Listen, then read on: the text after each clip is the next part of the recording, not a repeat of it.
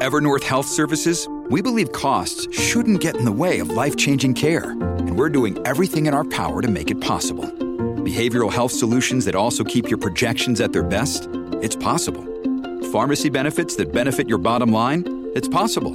Complex specialty care that cares about your ROI? It's possible. Because we're already doing it. All while saving businesses billions. That's Wonder made possible. Learn more at evernorth.com/wonder.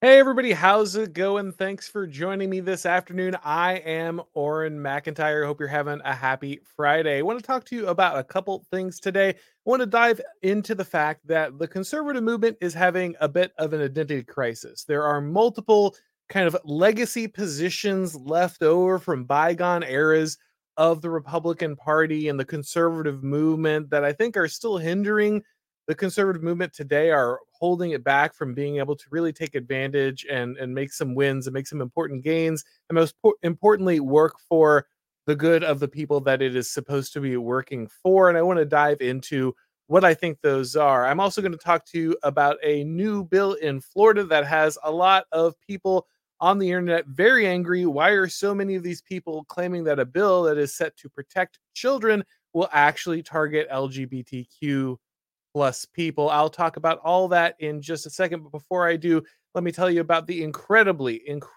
important duty that you have, the moral duty you have as an employer to hire based people through New Founding. Hey guys, I need to tell you about today's sponsor, New Founding Talent. Look, we all know that the job market is a disaster right now. Based people can't find good companies to work for, and good companies can't find anybody to get the job done. The competency crisis is very, very real. So how do we get these two incredibly important groups together? We need organizations like New Founding. New Founding has created a network of high excellence professionals who are seeking to join grounded American businesses. These are individuals often in elite organizations who are ready for a team and a mission that supports their values instead of working against them. Aligned companies are already using this network to hire high-trust, exceptional individuals who can match the culture and mission of their teams. So if you're looking for better employees to build a better world, you need to go ahead and apply for access to the New Founding Talent Network at newfounding.com/talent. You'll get connected with candidates who will build your business. That's newfounding.com/talent. Check it out today. All right. So, like I said, I think that the conservative movement has an identity crisis. And I want to be clear, there's a couple of things happening. First, we have the GOP proper, we have the mainstream Republican Party. Then we have conservatives in general, the idea of the movement of conservatism, which does not always agree with things that are very popular inside the Republican Party.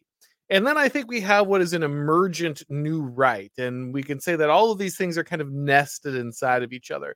So be aware that as I talk about this, some of these terms will be used interchangeably, but some of these arguments only apply to particular segments of kind of these three pieces of what is emerging on the right wing. And I'll try to specify specifically, well, I said specifically twice, but I'll try to specify when this applies to the different groups, when it doesn't apply to all of them. So the first thing I want to talk about is the issue of conservative ideas, or really in this case, more Republican ideas about economic freedom versus the ideas of family formation. This is actually one of my first videos I ever did on the channel. I talked about this in a video called the Ben Shapiro Paradox. You can go back and check that out if you want to see it.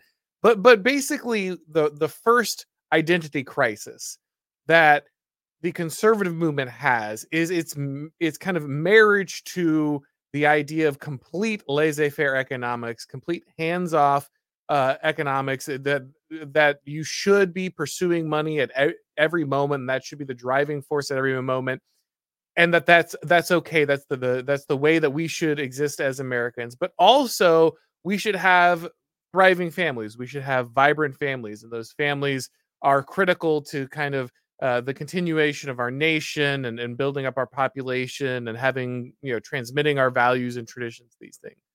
And these things are at odds. This is a contradictory thing. Not that every part of economic freedom is incompatible with family. I'm not saying that. Obviously, there are cases in which These things are very compatible. However, this idea of prioritizing economic freedom or economic growth at any price has really cost us a lot of things. We see a heavy investment in this generationally as well. I talked about this a little bit in a couple days ago in my "You're the Boomer Now" stream, but I explained, one of the things that a lot of people give the boomers, a lot of guff about, and rightly so, is the fact that they focus more on their own economic aggrandizement, assuming that that would take care of their children as well. The fact that they could make money and that they could go ahead and have all of the wealth and all the material benefits that they wanted, all of the miracles of progress that they desired. Well, that would work for them, and because it worked for them, that would work for their kids, and so on and so on. And so there's kind of this mentality that, well, if I got mine, then my kids will be able to get theirs, and I don't really need to worry about kind of any other continuity or duty I have to different generations. And this is a general attitude that does pervade a lot of the conservative movement. Now, don't get me wrong, go out and do the thing on your own, like put the maximum effort in and take initiative is good individual advice. Jordan Peterson's clean up your room advice is actually really good individual advice. It's a good piece of advice to give to somebody on that one-to-one level. However, it's not good societal advice. Actually, you don't want every person to have to fight for every single thing in their lives. That's because most people won't be able to do it. That's not actually a good way to ensure that your family does well, that your community does well, that the posterity that the Constitution talks about will actually flourish. You actually want to go ahead and invest in systems that will take care of families and encouraging them to grow. We can see this in a couple different areas. So, for instance, as an example here, one of the things that is often said by conservatives is, well, you have to pull yourself up by your own bootstraps. So you need to go out there and make your own money, and you have to take your own opportunities, and you have to be willing to go out and travel to wherever jobs are. Wherever jobs happen to be, that's where you need to go, and you have to make your own way. And that sounds good, right? That feels like the pioneering advice. That feels like the spirit that forged the West and conquered conquered the Western territories in the United States and settled them and turned them into civilization. That sounds like that at first, but what you realize is that actually, well, there's not a lot of frontier anymore. We're not exactly conquering frontier in the way that we had before. It's not really the same process. And on top of that, the constant emphasis on economic mobility is not actually good for communities. It makes it very difficult for people to set down roots. One of the things that helps people have families is being near their own family, having the free child care and the assistance that comes with an extended family in the area, being able to rely on grandparents and uncles and aunts and cousins and a network of people that actually help you in a community. Those are the kinds of things that make a 2-kid family into a 4-kid family. It's the kind of things that make a 0-kid family into a 2-kid family. The fact that you have that built in, that you're not going to have to pay an exorbitant amount for childcare if something is going on, that you're not going to have to pay an exorbitant amount for education because there are good options in your community, because you are staying inside a community where you have roots. That's really critical. The same is true, of course, for passing on religious traditions and all these things. If you're constantly moving and chasing economic opportunities and looking for new jobs, because that's the American spirit and that's what conservatives say to do, well, that means that you're not actually staying in the same place and investing heavily in institutions like churches or community organizations or civic organizations that would help out parents or families, people who are having a tough time. If you want to reduce, you want to talk about the problem of big government and big government programs. Well, a lot of those big government programs exist because they're backfilling a lot of the things that these stable communities used to do. When you have a continuity from one generation to the next, when you have families taking care of each other going back hundreds of years, it's hard to leave somebody on a park bench. If it's some random junkie, then no one takes care of them and no one makes sure that they have a warm meal and no one makes sure that they get off of, their drugs. But if you have a close-knit community where everybody knows that actually That's John's brother. And John's family has been here for 200 years, and we've all grown up next to him, and we can't leave that guy here. And actually, it's to the great shame of John's family in the first place that they would let a relative sleep out like this and be addicted to a drug like this. Like that level of agency, that level of having some kind of responsibility to each other, that's the kind of thing that keeps the government from having to step in. But you can't have that if you're also talking about constant economic mobility. And again, Republicans, the right, conservatives have often very much been against protectionism. They said we can't have protection of our industries, we can't have protections of our communities. Creative destruction. If economics comes in and hollows out your country and ships your job overseas, well, rough, just move to something else. Learn to code, right? Go do something else. Move somewhere else. But of course, that's the kind of stuff that devastates families. It devastates communities. It's what turns the middle of your Rust Belt into a ghost town. And this is something that is directly at odds with the conservative ethos of having strong families, having family formation. You have to pick and choose. You can't tell people, oh, well, you can just travel anywhere. You have to go after jobs all the time. But also, if you shouldn't rely on the government for any of this stuff. You have to give people a functional social structure if you want them to be able to plug in and invest. And if you don't do that, then they're going to fall back on the government, because nobody is completely independent, especially when you start talking about families, when you start talking and you start expanding beyond just this kind of Ayn Rand hyper independent single person who never has kids, never has families, goes out and does whatever they want. Once you start actually looking at family units rather than just looking at the individual, you realize that this stuff is critical. And that's why, again, this mentality of just go out and get yours is a serious problem. Sure, we can tell everybody, well, you should just start doing rental properties. You should just be going out there and getting second and third houses, start your Airbnb, whatever. That's great. However, that drives up all of the costs of the housing in your area. That puts entry-level housing out of the reach of young families. Oh, well, it doesn't matter if we close the borders, because really, at the end of the day, these people are just going to drive down the cost of things we get here. The people who come in and provide cheap labor, they're going to go ahead and do jobs Americans don't want to do. This wasn't just an argument of the left. In fact, this is primarily an argument of the right for decades. And we see what happens, right? American wages crater. The price of goods goes up. Things like food, things like medical care, things like education, things like housing, they skyrocket up because of the boom of immigrants coming in. And this all hurts the people who live here.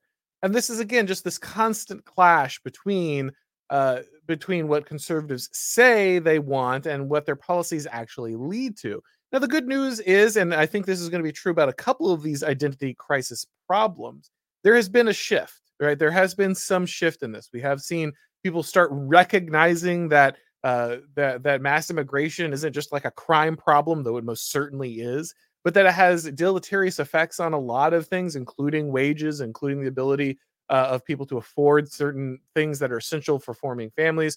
We've started to recognize the need to protect our industries. Donald Trump was widely maligned and still is by many people in the conservative movement for his protectionist ideas, but he was very popular for this reason. People are very tired of having their jobs shipped overseas. They're very tired of having their city centers hollowed out. They actually don't want to live this way, and they don't have to live this way. The options between the two parties should not just be, well, wildly degenerate people who might try to protect some of your industries, and people who care about your values in theory but don't do anything to actually protect your civilization in actual fact. And so the fact that Donald Trump is willing to shift some of those ideas and come out, that still gives him a lot of people who are opponents of his on the right. However, that is a good sign. It's good to see that more people, guys like J.D. Vance and others who are moving into positions of power, are espousing those ideas. I think that that's a promising thing to resolve that identity crisis, that clash between two positions inside the Republican Party. Another one, and this is similar. This one's kind of next to what I just talked about, but is the corporatism of the right. Again, this is another promising one because we've seen the corporations have gotten so ridiculously and left wing that now the right is starting to understand woke capital is a problem. But for a very long time, the conservative movement thought that corporations were their friends. They thought these people were on their side. They said, "Oh well, we're for free trade. We're for economic opportunity, and that's okay at any cost. And so we need to go ahead and invest in these, or at least pretend like these corporations are neutral, at least at some level. They're nominally on our side."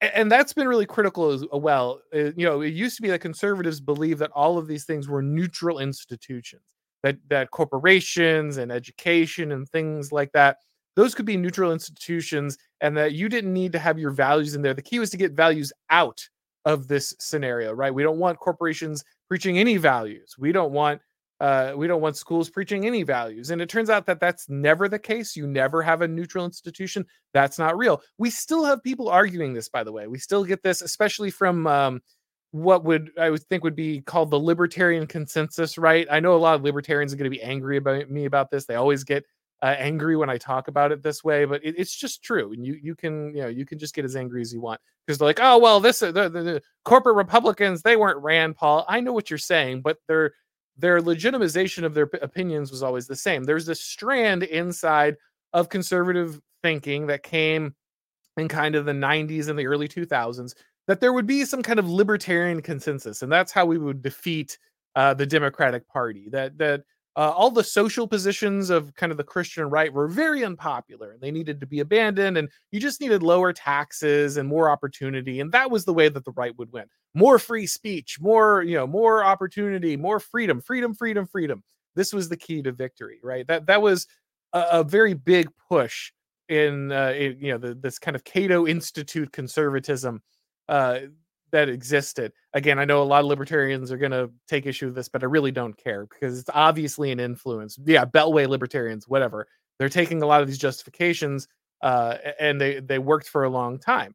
And again, it looks like we're starting to step away from this a little bit, especially on the corporate side. We're starting to recognize, of course, that corporations are not our friends, that these are people who really hate us, and that a lot of, again, the corporate structures are there to impact families. When you change the way that households work, when corporations are no longer required to pay a single working parent enough wage so that their spouse can stay home, then you end up in a situation where the wife has to go to work, or both parents have to go to work to pay for everything. Every household becomes a dual income household, because it has to become a dual income household. That's the only way to stay in the race. And we do this again. This is to pay for all that housing and healthcare and all these things that we hide. We say aren't really going up inside the inflation reports. All the things we conveniently leave out of inflation reports and other economic indicators to pretend like there isn't really a problem. But it's a huge problem. All the things that you need to like actually have a family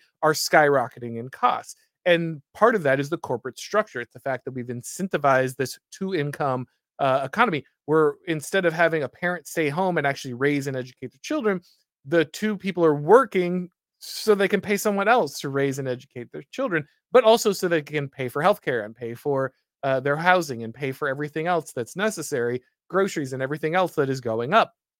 And so we need to shift that mentality that corporations were on our side, not just because they suddenly adopted woke values, but because their very structure actually created a problem for families. The fact that they were no longer held to a societal standard of providing a living that could care for an entire family. I mean, you look back, and I know TV's not real life, but the things that are kind of believable on TV just in the 1990s are insane now. Like, 80s and 90s, where some guy who was a manager at a shoe store could afford a nice house with four kids. That seems insane today, right? You need two college educated people constantly making higher and higher incomes just so you can maybe rent a decent place in many places in the United States. I mean, that's just a reality for a lot of people. And that change, again, I know TV is not real life, but you would never depict that today because it's just so absurd that no one would believe it. And the fact that corporations have played a huge role in that, along again with things like mass immigration and other critical social changes, has really shifted the mentality. Also, again, we need to think about the fact of these neutral institutions. The fact that we used to think that the conservatives could just leave things like education, and corporations and things alone, and that eventually we would just arrive at a certain level of neutrality is just not real. And this is actually a little bit of a conflicting area between new conservatives who came over from the left and those who have been here for a while. There's a lot of people who, the kind of the I didn't leave the left left me types, the neocon cycle types that I've talked about before. They come in and like, oh, I thought I showed up and I just thought this was a party of freedom. I thought this was about free speech and live and let live and do whatever you want. And that clashes with people who are starting to realize that actually abandoning family values, abandoning tradition, abandoning all these things, all these arguments, all these culture war arguments, as people came to call them, was actually a failure. It actually didn't work very well at all. And the fact that people like Ron DeSantis and others are willing to address them is actually their strength and not their weakness. The fact that Ron DeSantis would go after a corporation like Disney and win, by the way, victory. A lot of people said he couldn't win. It wasn't possible. He did. The fact that he would be willing to do that, that's a new type of Republican. That's a new type of conservative. And there are still many in the conservative movement who are very uncomfortable, especially those who migrated over from the left and thought they were just coming around for 90s institutional liberalism with a coat of red paint on it, are starting to realize that actually maybe that isn't what the conservative movement is going to be about. So that is a good shift. Hopefully that continues. I'm going to get into a few more other ways that identity crisis has impacted the Republicans or the conservative movement. Before I do, guys, let's hear from ISI. Universities today aren't just neglecting real education, they're actively undermining it, and we can't let them get away with it. America was made for an educated and engaged citizenry. The Intercollegiate Studies Institute is here to help. ISI offers programs and opportunities for conservative students across the country. ISI understands that conservatives and right-of-center students feel isolated on college campuses and that you're often fighting for your own reputation, dignity, and future. Through ISI, you can learn about what Russell Kirk called the permanent things, the philosophical and political teachings that shaped and made Western civilization great. ISI offers many opportunities to jumpstart your career. They have fellowships at some of the nation's top conservative publications like National Review, The American Conservative, and The College Thinker. If you're a graduate student, ISI offers funding opportunities to sponsor the next great generation of college professors. Through ISI, you can work with conservative thinkers who are making a difference. Thinkers like Chris Rufo, who currently has an ISI researcher helping him with his book. But perhaps most importantly, ISI offers college students a community of people that can help them grow. If you're a college student, ISI can help you start a student organization or a student newspaper or meet other like-minded students at their various conferences and events. ISI is here to educate the next generation of great Americans. To learn more, go to isi.org. That's isi.org. All right, guys. So back to these identity crisis issues that have plagued the Republicans and the wider conservative movement. The next one I would say is the problem of nationalism versus empire. Obviously, neoconservatism became very strong inside the right. It dominated for a very long time. There are good reasons for this. World War II, post-World War II, a lot of Americans felt that it was the United States' job to protect the world from the Soviet Union. The Cold War was real. And I know that's easy to look back now and say, oh, well, obviously we were going to win that, or there was never really a threat of, of world destruction through nuclear war.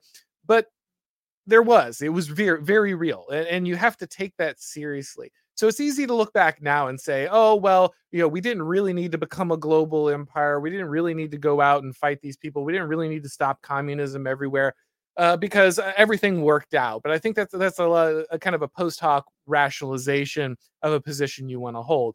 There's a reason that a lot of guys who became, were called paleocons, guys like Pat Buchanan, who truly believe that America should mainly stay inside its borders and protect itself, went along with the Cold War and many of the neocon policies. And the reason was that they really did see Russia, I think probably correctly, as an existential threat, not only to the United States, but possibly the world. And that if there wasn't some way to strongly stand against it, there really could be a very serious threat to the American homeland. That said, the reason that you got the paleocon movement, the reason that you also got things like paleo libertarians, uh, who were kind of always on board with this, but the reason these two groups agreed with what happened was, or agreed with each other, is after the Cold War, after the fall of the Soviet Union, we just kept going, right? First, we're going to Iraq, and then we're going, well, to Iraq again. You get the idea. We just continued to intervene. This didn't stop, even though the Soviet Union fell. We had lost the reason that America had to maintain a global empire, but we continued to kind of act as if it was necessary. And this is understandable. There's an understandable identity crisis moment here because most Americans, particularly conservatives, really do want to be isolationist. And, I don't use that as a dirty word. I think that's just a healthy way to understand that your country should primarily be involved in its own protection, that you should primarily care about your own borders and your own safety and your own people. And the only reason you should really be involved with foreign countries or, any kind of war outside of your immediate protection is if it somehow is existential, it directly impacts you and your ability to carry on as a nation. Otherwise, you should probably avoid that as much as possible. However, uh, it was understandable why Americans got linked into this because first they got drawn into a lot of these global conflicts, world wars, and then they had probably what was a legitimate interest in protecting against the Soviet Union, and a lot of this got tied directly to patriotism. And I think right wingers are understandably and for good reason inherently patriotic. They should be. They have a pride in their country, and they have many of them are service members or veterans, or they have family who are. I grew up, on military bases. Large amounts of my family and my friends were military, and so it made perfect sense to feel like you had to support this in every situation, and that questioning this was a mistake. However, that momentum of patriotism, especially in the face of the fact that many on the left were straight up communists and really did hate the country and really were opposing American action because they were legitimately communist and they did want to see America defeated because they preferred communism. That there was a lot of understandable, kind of righteous pushback against that, reflexive and righteous pushback against that. However, once that threat was gone, that constant culture war need to defend a military action was preyed upon by neocons, the military industrial complex. It was used to make profit. It was used to continue to justify placing America in these situations well after you could make any argument that it truly had any bearing on America's national security. Everything became America's national security because the American nation became global. We had to defend the empire. Every part of it. We have critical trade routes somewhere in Southeast Asia, and so if anything happens there, we've got to be involved. And we've got allies over here, and we've got troops stationed in every base across the entire country. And so anytime someone sneezes, we have to go to war with them because we've got to protect our thing. Well, yeah, if you put your soldiers in positions, and let's be really frank, a lot of neocons used soldiers as bait. They wasted American lives. They got people killed specifically so they could start wars and they could perpetuate this machine. And so conservatives have a very serious identity crisis in this area because they rightly want to support their troops. They want to give military men a good thing to protect, something worthy to do. They want to support them. All of that is entirely noble, and the reflex to do that makes perfect sense. However, it's become very clear that the global American empire is not operating in America's interests. It's operating in the interests of people who want to go ahead and basically separate themselves from the United States in all but name and use the country as a tax farm for their global empire. And that fact has led a lot of conservatives to have very serious confusion. I mean, at the beginning of the Ukraine war, even though we'd done this through all these other, Afghanistan and Iraq and everything, at the beginning of the Ukraine war, there was a little bit of Fox News, rah, rah, rah, we got to go. But the encouraging thing was it did seem like a lot of conservatives, a lot of people who in the commentariat who normally would have been on board with all of this and immediately would have been like, we got to go to war, blah, blah, blah, blah. They started to understand the problems here, and they started to see that there was an issue. And it felt like for the first time, especially when Donald Trump came by and gave people a reason why they no longer had to have this identity crisis, because look, it was the right that had been sending their sons to die. Let's be really clear. The United States military, especially its effective troops, its real forward fighting troops, the people who are involved in special forces and combat units, they're primarily right wing. They're primarily from families who have been serving for generations. They're from places like Texas and from Appalachia. They're not probably from the heart of Chicago. And so there was the Republican and the Republicans and the right that had really those conservative families that had been sending their children to die in these wars. And I think they rightly were looking for a reason to say, we don't have to do this anymore. And Donald Trump gave them a way to be patriotic and still question the military and what was happening. And so I think that started to resolve some of the identity crisis inside the right. But then we see places like Israel, there's the tax that happened over there. And all of a sudden, oh, we got to go to war with Iran. We got to give these people, tens of billions of dollars, even though they don't need it at all. Yeah, that kind of cycle starts again. And it's just like, we have to get over this. We have this identity crisis has to end. If we're going to be American nationalists, we have to care about the nation. We have to put America first. We have to put America first in every scenario at every turn. That doesn't mean that there aren't foreign conflicts that we might have to be involved in. It doesn't mean that there aren't interests beyond America's borders that we might have to be involved in. But it means that we are very careful, extremely careful with the blood and treasure of this nation, the young men who would go and fight. The truth is, we don't have a lot of sons left to send at this point. There are a lot of the groups that used to mainly make up the combat effective forces of the United States military are no longer producing a lot of children, and the ones that are there don't want to go because they've been told that actually white men are the devil, white Christian men are the problem with the country, and they don't want to go and die for an empire that hates them. And so we're kind of seeing that occur as well. And so it's another one of those things where this identity crisis inside the right still exists. However, it is starting to wane some. We are seeing moves in the right direction. And I hope those continue. The next identity crisis that I wanted to talk about is protecting the status quo. I've mentioned this a few times, but I think it bears repeating. Republicans want to defend the status quo for a lot of reasons because they're part of the Uniparty. But conservatives want to do it reflexively because they are conservative. By their very nature, their job is, their disposition is to protect what exists. We are there to, this is the second residue, the type 2 residue of Pareto, the lions, as Machiavelli would refer to them, those that have the persistent characteristics that want to make sure that that family and nation continue on, that religion and belief are protected. That's that built-in conservative instinct. So it makes perfect sense that conservatives want to protect that which has been a part of their lives that since everything they can remember. And so reflexively, conservatives tend to want to protect institutions, and so they will say, "Well, we need law and order, so maybe the FBI is fine." And we of course we support the military, we support troops. We don't really want to question that. And there are all these institutions that we feel because they've just existed, we need to go ahead and protect. And again, normally that's a very healthy instinct. That's a very natural and healthy thing for conservatives to do. And so we're in a very strange position for a lot of people who are dispositionally conservative. I am. That is me. I'm talking about myself here.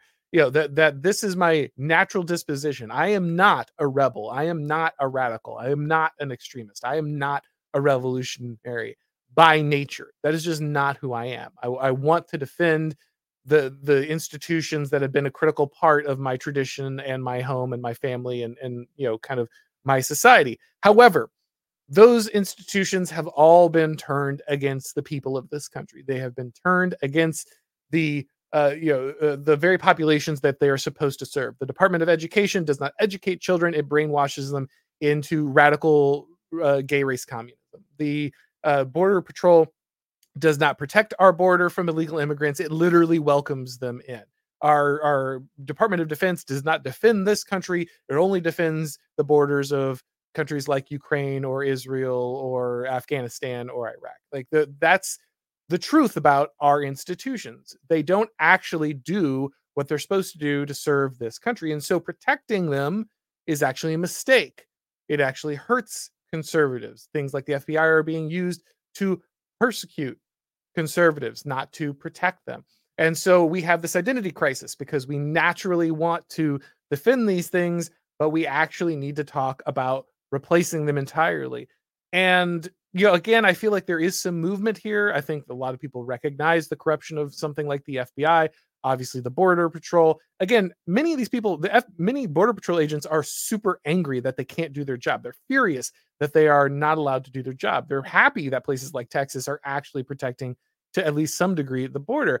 However, that doesn't really matter because if they're not doing their job, well, the purpose of the system is what it does. If the Border Patrol lets a lot of people in, whether the Border Patrol agents like that or not, then the purpose of the Border Patrol is to let people in.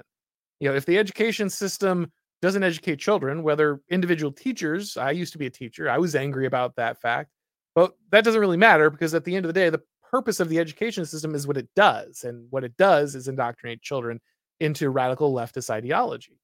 And so conservatives have to address this. Again, I think this is something that's changing, but this one I think is harder because conservatives have a hard time of thinking of themselves instead as the ones that are actually seeking change. They're the ones who are actively trying to establish something new, make something new. And that's why I think a critical mentality shift, there's one mentality shift that has to happen inside the conservative movement. This is it. And I think it's the hardest one because, again, dispositionally, that's not what conservatives want to do. That's not who they are, right? That's just the case. The final contradiction, this one's a little not like the others, but I think it's worth mentioning. And please hear me when I say this. I'm about to talk about the Second Amendment, and I am a Second Amendment supporter, have been my whole life, avid shooter, always enjoyed that. And my enjoyment is not the purpose. That's not the reason the Second Amendment was written, but just putting my bona fides out there. That what I'm about to say is not an argument against the Second Amendment at all. However, what I am going to say is that there is a bit of an identity crisis inside the conservative movement when it comes to particularly the Second Amendment. Because while I think the Second Amendment is critical, and I would certainly rather have it than not, again, this is not an argument against the Second Amendment. If you're going to give me a choice, hey, after you make this argument, are you going to give up your Second Amendment rights? The answer is no. But there is a truth hidden in here. And the truth is that gun ownership in the United States in many ways has formed a security blanket for conservatives. One of the things that we believe, one of the things that's part of our civic religion, and this is a really weird part of our civic religion, is that we've kind of legalized a revolution. That in the Constitution, especially really in the Declaration of Independence, but also in the Constitution through things like the Second Amendment, it's part of our idea that the people have the right to throw off a government if they choose to. If the government is not serving them, of course, like it says in the Declaration of Independence, then you need to sever those ties, you need to loose those bonds, and you need to go ahead and start your own thing, right? And we say that this is why the Second Amendment exists. You hear this all the time, from people. Well, the Second Amendment isn't there for sports shooting. It's not there for hunting. It's not even there for self-protection, though that is your right as just a Western individual from the Western tradition. However, the actual purpose most people give to the Second Amendment is the right of revolution, basically, that the people have the right to defend themselves against the government should the government become tyrannical. And that makes perfect sense. Again, it's specifically stated by guys like Thomas Jefferson, who wrote the Declaration of Independence. Many people go ahead and cite Jefferson's letter saying that the tree of liberty has to be watered by the blood of tyrants and patriots from time to time. People love to quote that. What they don't realize is actually that's not about the Revolutionary War in the United States. That letter is about a rebellion that happened later on in the United States. It was against the United States government. It was Shays' Rebellion he was talking about. And that there have been multiple rebellions in the United States, including probably the most obvious one, which would be the Civil War. And during none of those were we actually allowed to do that. It's very strange because we have this notion that we are a country that freed itself through revolution against a tyrannical king. Makes sense, right? However, we then go on to say, and of course, we always have this option. But actually, if we look at our history, we know we don't have this option at all. In fact, we regularly have failed to be able to do this. The groups that have tried it have failed, most notably, again, in the 1860s. And so it's very clear that we do not have this right, and that we never did. And that actually no constitution can actually go ahead and secure that right, because that's not what constitutions do, uh, for many reasons. But no regime can ever install the right to overthrow it. That's just not how governments work at all. And most importantly, for the United States, this creates the identity crisis, and particularly conservatives, because they have a hard time recognizing that they are an empire. One of the hardest things for a lot of conservatives to admit is that the United States is an empire, and the reason they have a problem doing that is the story of our empire is that it started as a revolution against empires. We didn't want to have colonies. We didn't want to be a colony anymore. We wanted freedom from a foreign power. And so we went ahead and had this revolution. And if we're the kind of country that founds its entire identity on the fact that we had a revolution to overthrow a tyrannical power, well, then how can we be an empire? How could we have founded ourselves by overthrowing an empire because it was tyrannical? And that's a core part of our identity. But also, we are a global empire. We do impose our will. And actually, there is no way constitutionally for us to get rid of this type of thing. Again, that one's a less of a solvable issue as so much as just something that's always been a contradiction at the heart of the United States, and is certainly carried into the conservative mindset. And like I said, that one's not like the others. The other ones are far more fixable. I think there are things that are on the way to being fixed. I think that one sits a little more core at the heart of America, and not just conservatives. It's a truth that's difficult to recognize. Nobody likes to admit it. I certainly don't like it, but it is something that we should probably recognize if we understand our political situation, because the longer we kind of lie to ourselves about what our nation is and what it's become and the realities of political power, we have a harder time recognizing where we're at. And again, this is not an argument against the Second Amendment. I still think that it should exist, and I still think people should have the right to bear arms, defend themselves, that kind of thing. I'm simply pointing out that there is an identity contradiction at the heart of kind of how we see ourselves as a nation, and that often leads us to a form of confusion when we're trying to understand our role in the world and our current reality inside our power structure. All right, guys. Well, that is what I was talking about with the identity crisis. I wanted to talk about one more thing today, which is a bill that is coming out in Florida. All of a sudden, there is an uproar about a bill in Florida. And, you would think, okay, well, this must be a pretty radical bill. It must be doing something crazy. What does it exist to do? Well, it exists to protect children. What is this bill? Well, it's House Bill SB 1342. And as you can see from the headline here, a lot of people are up in arms. We saw a very interesting kind of run of people who said this bill will target LGBTQ folks. And that's a very strange thing to say, because what does the bill do? Well, the bill exists to offer the death penalty for those who would engage in the sexual assault of minors. Which, good, right? Great. Like that seems really critical. Now, obviously, this article is a little older. However, the kind of controversy about this has picked back up in the news. In fact, you can find this article back on MSN. This isn't just some random article from some crazy outlet. I mean, maybe it is to some extent, but it's popping back up in major places like MSN. And the response to this bill has been, well, this could literally be, the literal death of queer and trans citizens, right? And this seems like a very strange thing to say. It seems like a very odd thing to complain about.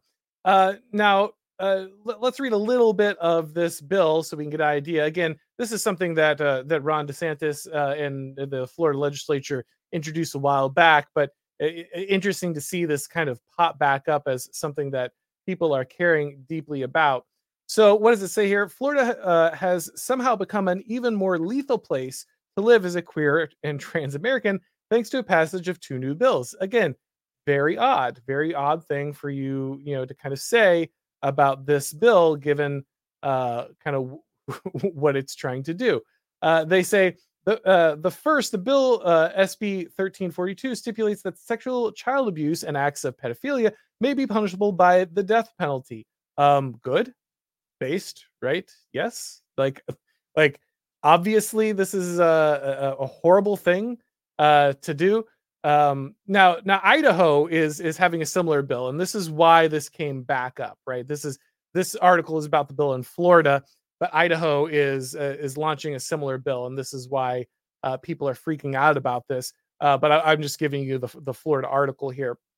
Uh, but uh, but the second bill would make it easier for a jury to send the accused to the gallows, according to Reuters bill, and allow juries to recommend the death penalty in capital cases on an 8-4 vote instead of a unanimous vote.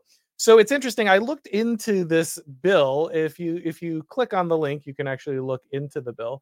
And the bill specifically talks about 12-year-olds. So to be really clear, it's people under 12 that this bill is protecting. It's not even like you can make some kind of argument about the in betweens here. Now, I don't know if the Idaho bill has the exact same language, but very interesting that is the reason they're angry. Now, how does this affect queer people? Well, that's a good question. One does start to wonder. If you have been paying attention to what's going on in Florida this year, you'll know that Ron DeSantis is trying his best to have queer and trans citizens, as well as their allies, labeled as child abusers for simply helping trans kids get access to gender affirming healthcare. Well, that's a really interesting thing to say. What does that mean, gender affirming healthcare? Oh, you mean the mutilation of children. What you mean is they want to criminalize the mutilation of children. And more importantly, again, here, under 12. So obviously, I don't think that there's a valid argument to say that over 12, this becomes okay. In fact, this should be banned for everyone. This should not exist for children or adults. This is not medical care. This is mutilation, and we should not have ritual mutilation practiced on anyone, particularly on children.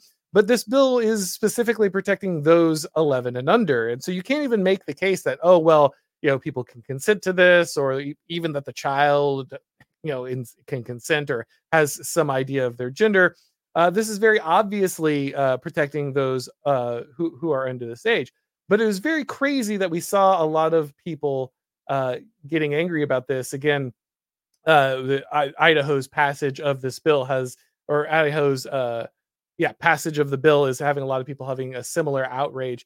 And I just thought it was really important to point out how ridiculous this whole thing has become, because that's quite the stunning admission that we're making here, right? That's quite the stunning admission that we are making, that this is how we think we're protecting people, or the fact that we would try to protect people in this way is a problem, specifically for this community. There's quite the omission, it feels like, that is happening there, saying things that maybe even perhaps weren't meant to be said, by pointing out this problem.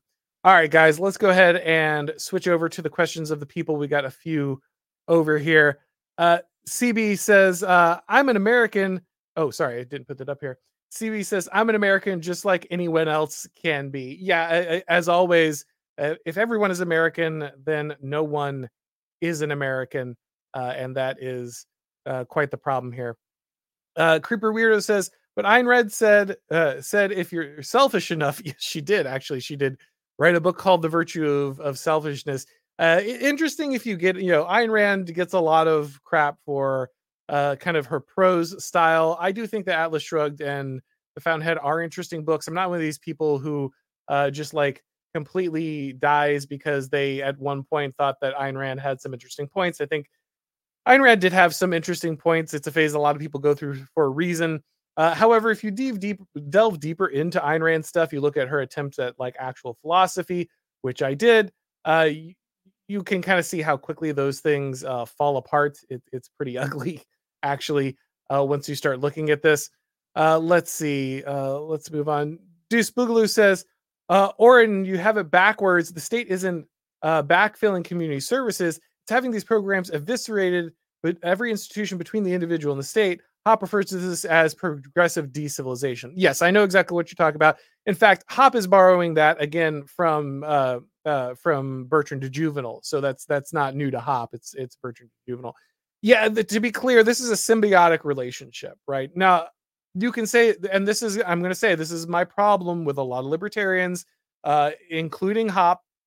I think Hop is right about a lot. I respect Hop more than most libertarian thinkers, especially again because he's drawing from Bertrand de Juvenal. But a lot of people just want to be like the state, the state, the state. The state is the only problem here, and if it wasn't for the state, this wouldn't happen. Well, that's true to some extent because the only reason you can unload some of these burdens is the fact that a large state exists. However, I don't think that it's fair to say that this is solely an issue of the state.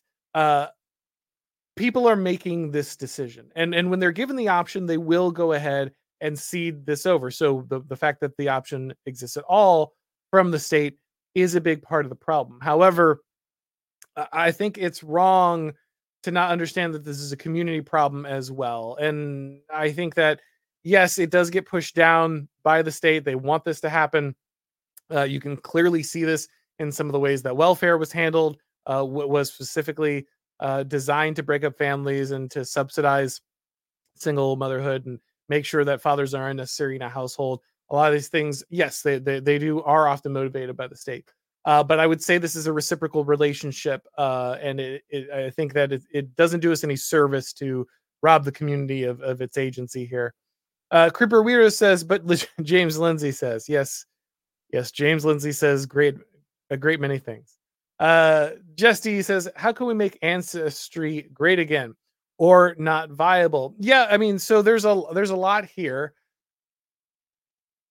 A big issue that we have, of course, is that we have told people that they don't need to care about this stuff, that everybody is a completely autonomous, rational individual, and they don't need this kind of continuity in their lives anymore. They don't need this as an identity anymore. You'll even see a lot of conservatives say identity isn't the problem. We need to get rid of identity. I think that's a mistake. I'm probably going to try to explain more of that. But the fact that people are so disconnected from their families is for a great many reasons. We don't value history anymore. We've created economic incentives to disrupt those communities.